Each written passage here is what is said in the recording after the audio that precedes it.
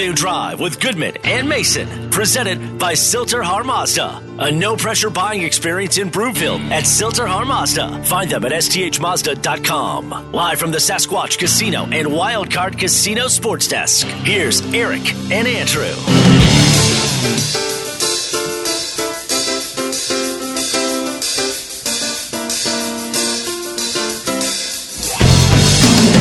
Welcome back, Afternoon Drive. Goodman Mason. Watch us, milehighsports.com. You can listen 98.1 FM. And you can reach us, Rocky Mountain Forest Products Twitter feed at Mace Denver, at Eric Goodman.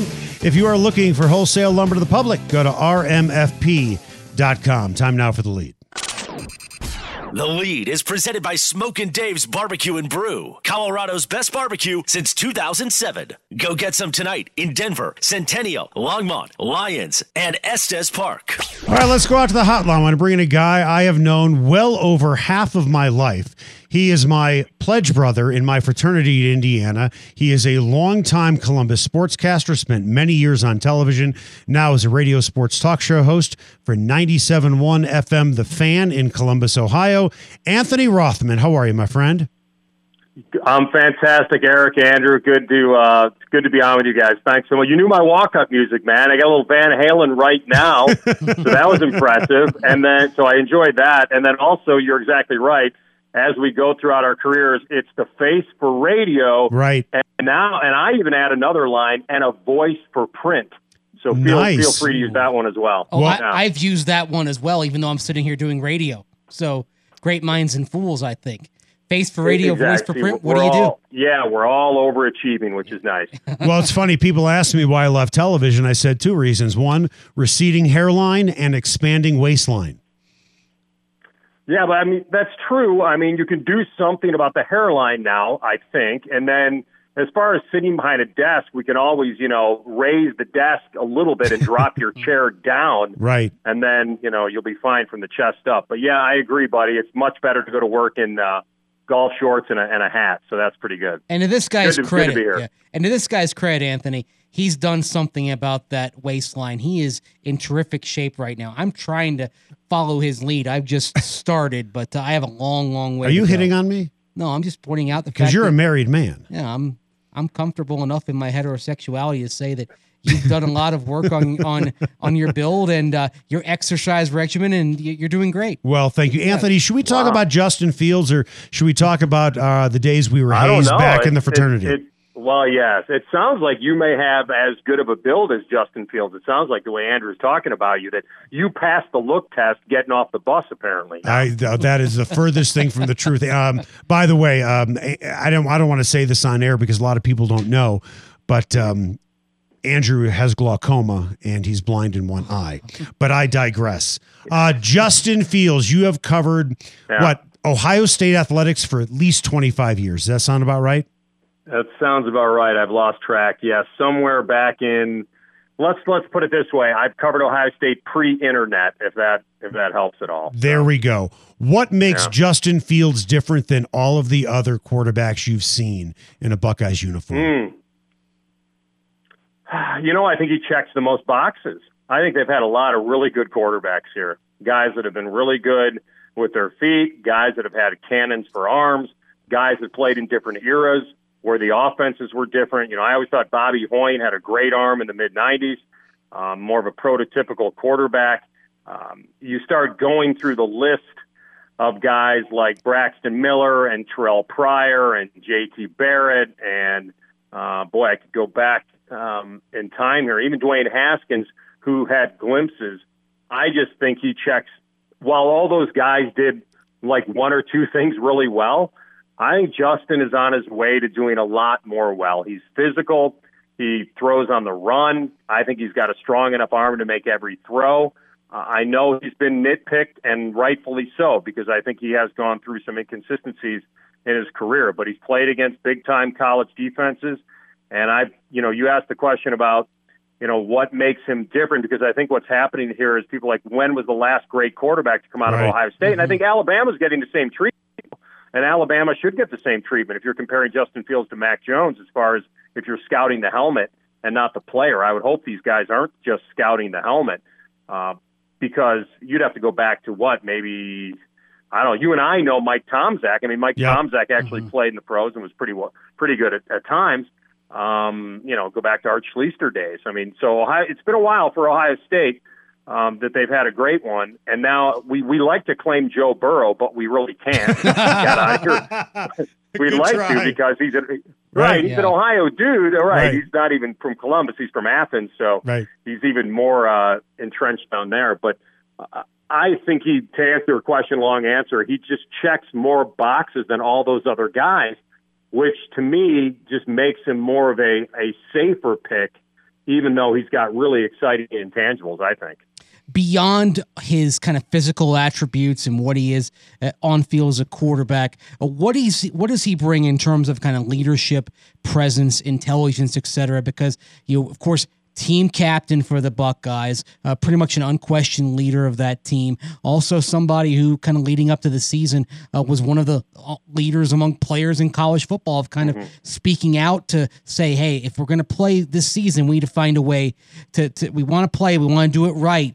But it seems like whenever there's been an opportunity for him to seize a leadership role, he's taken it.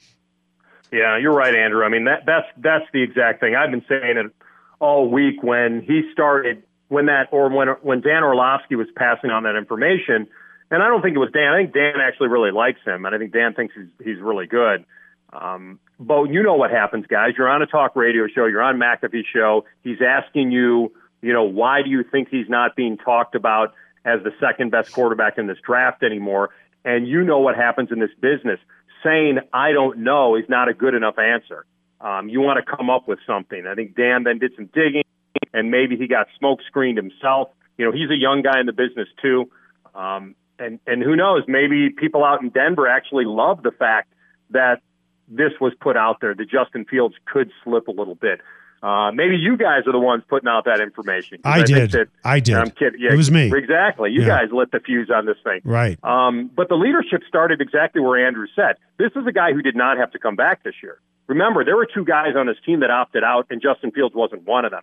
Sean Wade and Wyatt Davis. Now, they both wound up coming back once the Big Ten, once these parents and players won the fight for a short season and got them into the playoffs. He did not have to come back. In fact, I think he would have been drafted almost as high as he's going to now if he didn't come back, because there'd be a little more mystery around him as well, and you'd be drafting him on potential. So that toughness, and he also showed that toughness when he got drilled by Skalski in the semifinal game on that hip pointer and came back. I think the first play he came back, and who knows, we didn't know what he had. Remember, there was a lot of questions on whether Ohio State, whether the training staff really did a thorough examination of him, or whether he talked them out of doing any x-rays or anything major during that game because he didn't want to hear what he thought may have happened. If he had a broken rib or something.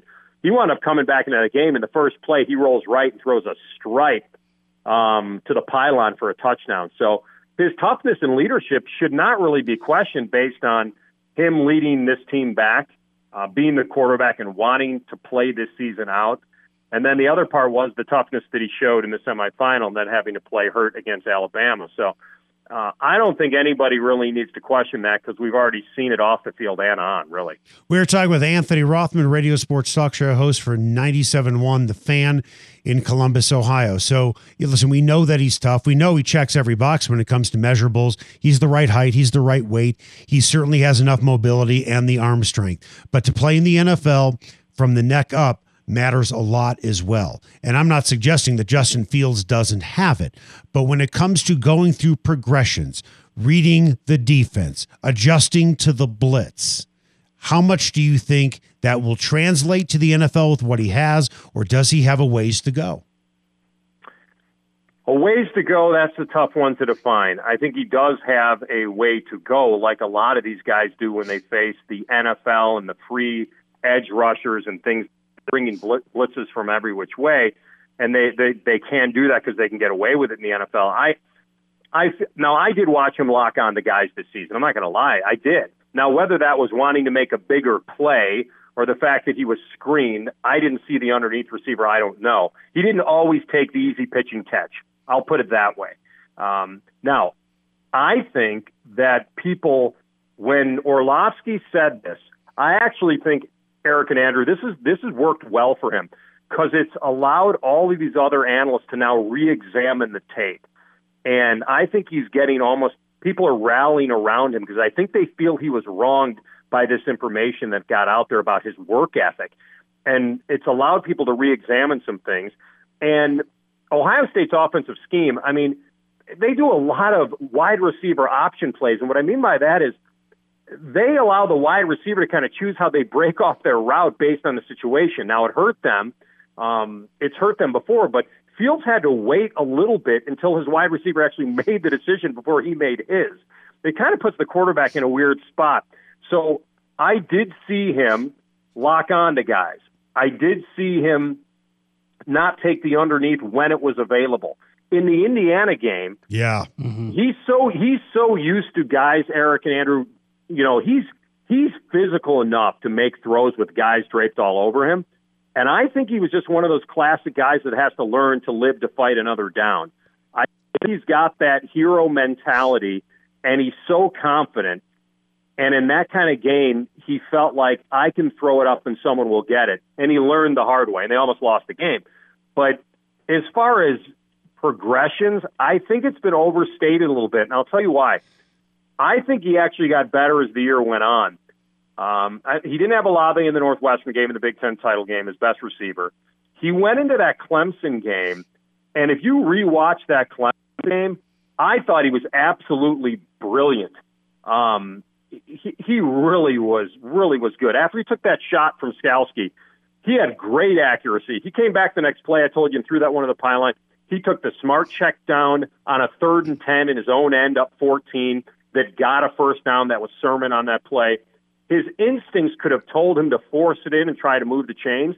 Instead, he did take the check down, and when they were up 21 in the 4th, Ryan Day still trusted him to go for the home run ball. So I watched him improve this season, and when push came to shove, especially against Clemson in the big semifinal game, I thought he was great. He sold defenses. He moved safeties.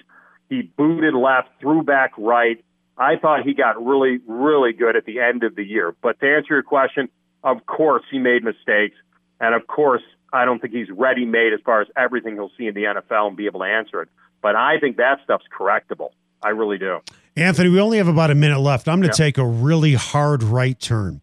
So you were a longtime television sportscaster in Columbus, but your first job, if I'm not mistaken, was in Alpena, Michigan. And about 30 years ago, you told me a story, and I don't know well enough to repeat on air, but you know it because you told this to me. It had to do with the camera being live and a stuffed deer. Can you repeat that story and keep it as clean as you can? I don't think. Okay, all right. Let me take people in for a minute. I don't want to kill your clock, and you guys will get taken into the office. I worked in a small little town, Alpena, Michigan, one TV station, my first job out of college, and small little northern Michigan town, not in the UP, about 90 miles south of Mackinac Island. Beautiful area, right on the lake. And the film Die Hard 2 there was a lot of fun. I was not in the movie, unfortunately, and so it was the only place that had snow. That's why they filmed it there. So I think it was during the 1990 World Series. This is going back a long about 30 time. years ago. Right. Yeah. I want to think it was 1990. I'm not positive. I think it was the Reds and the A's. When the Reds sweep the A's, I think the Reds swept the A's. Right. And so we're a CBS affiliate, and the game is on our channel. And we had a little home set next to the main news studio, and it was filled with all these little stupid tchotchke things, right? Like little plants and little deer. Like I'm up in northern Michigan, and there was 2 deer there, and one was grazing, and the other one was kind of like up on its hind legs. And our director decided to have a little fun, and he put one deer, let's say, intimately on the other. and then he zoomed in one of the cameras so he could bring it up into the studio for all of us to have a laugh. And when he hit the button on the board, you hear like Joe Buck, it's Jack Buck at the time, not Joe, it was Jack Buck talking, and he goes, a lot of great things happening in the World Series in this game. And then boom, Alpena, Michigan gets 2 deer on top of each other in the middle of the World Series for about 8 seconds. Yes. that happened. And that's probably the cleanest. That's probably the most fun blooper I had in Alpena, but there were many others, buddy. Many others. Well, listen, it doesn't mean that stuffed animals can't go into rut, right? I mean, that dismisses the whole myth. Right. They weren't stuffed. I mean, these were some classy deer, man. They were like gold statues. I'm sure they were. Like we classed it up, Eric. This wasn't some nothing here. We wanted to do it right. Well, when we interrupt the World Series, we want to do it right. Well, I'm going to throw out a phrase that you and I both obviously grew up with, being two Jewish kids on the North Shore of Chicago. Those were some good-looking 5-point bucks, weren't they? That's a phrase that would always come out of our mouths when we were in Highland Park and Northbrook, because we were big hunters in that part of the country. Oh, yes. Just a couple of candy-ass guys hanging out in the suburbs. It was, you know what? I will tell you, it got me where I am today. So I'm never going to talk bad about Alpena. No. That was my launching pad. And nor will I about Montana. Right. Nor will I about Kalispell, Montana. Right. We are going to get yanked into the office. Anthony, thank you so much. Appreciate your time. Love you, man. Eric and Andrew, thanks, guys. Be well. See you, man. All right, coming up after the break, per yardbarker.com, well, they identified the greatest weakness for each NFL team heading into the draft. What is it for the Broncos? Probably obvious, right? But what are some other things that are obvious? That's next. When I was amateur spitting before the scripts were written. First one in, last one out the club. Bursting in, passing out in the club.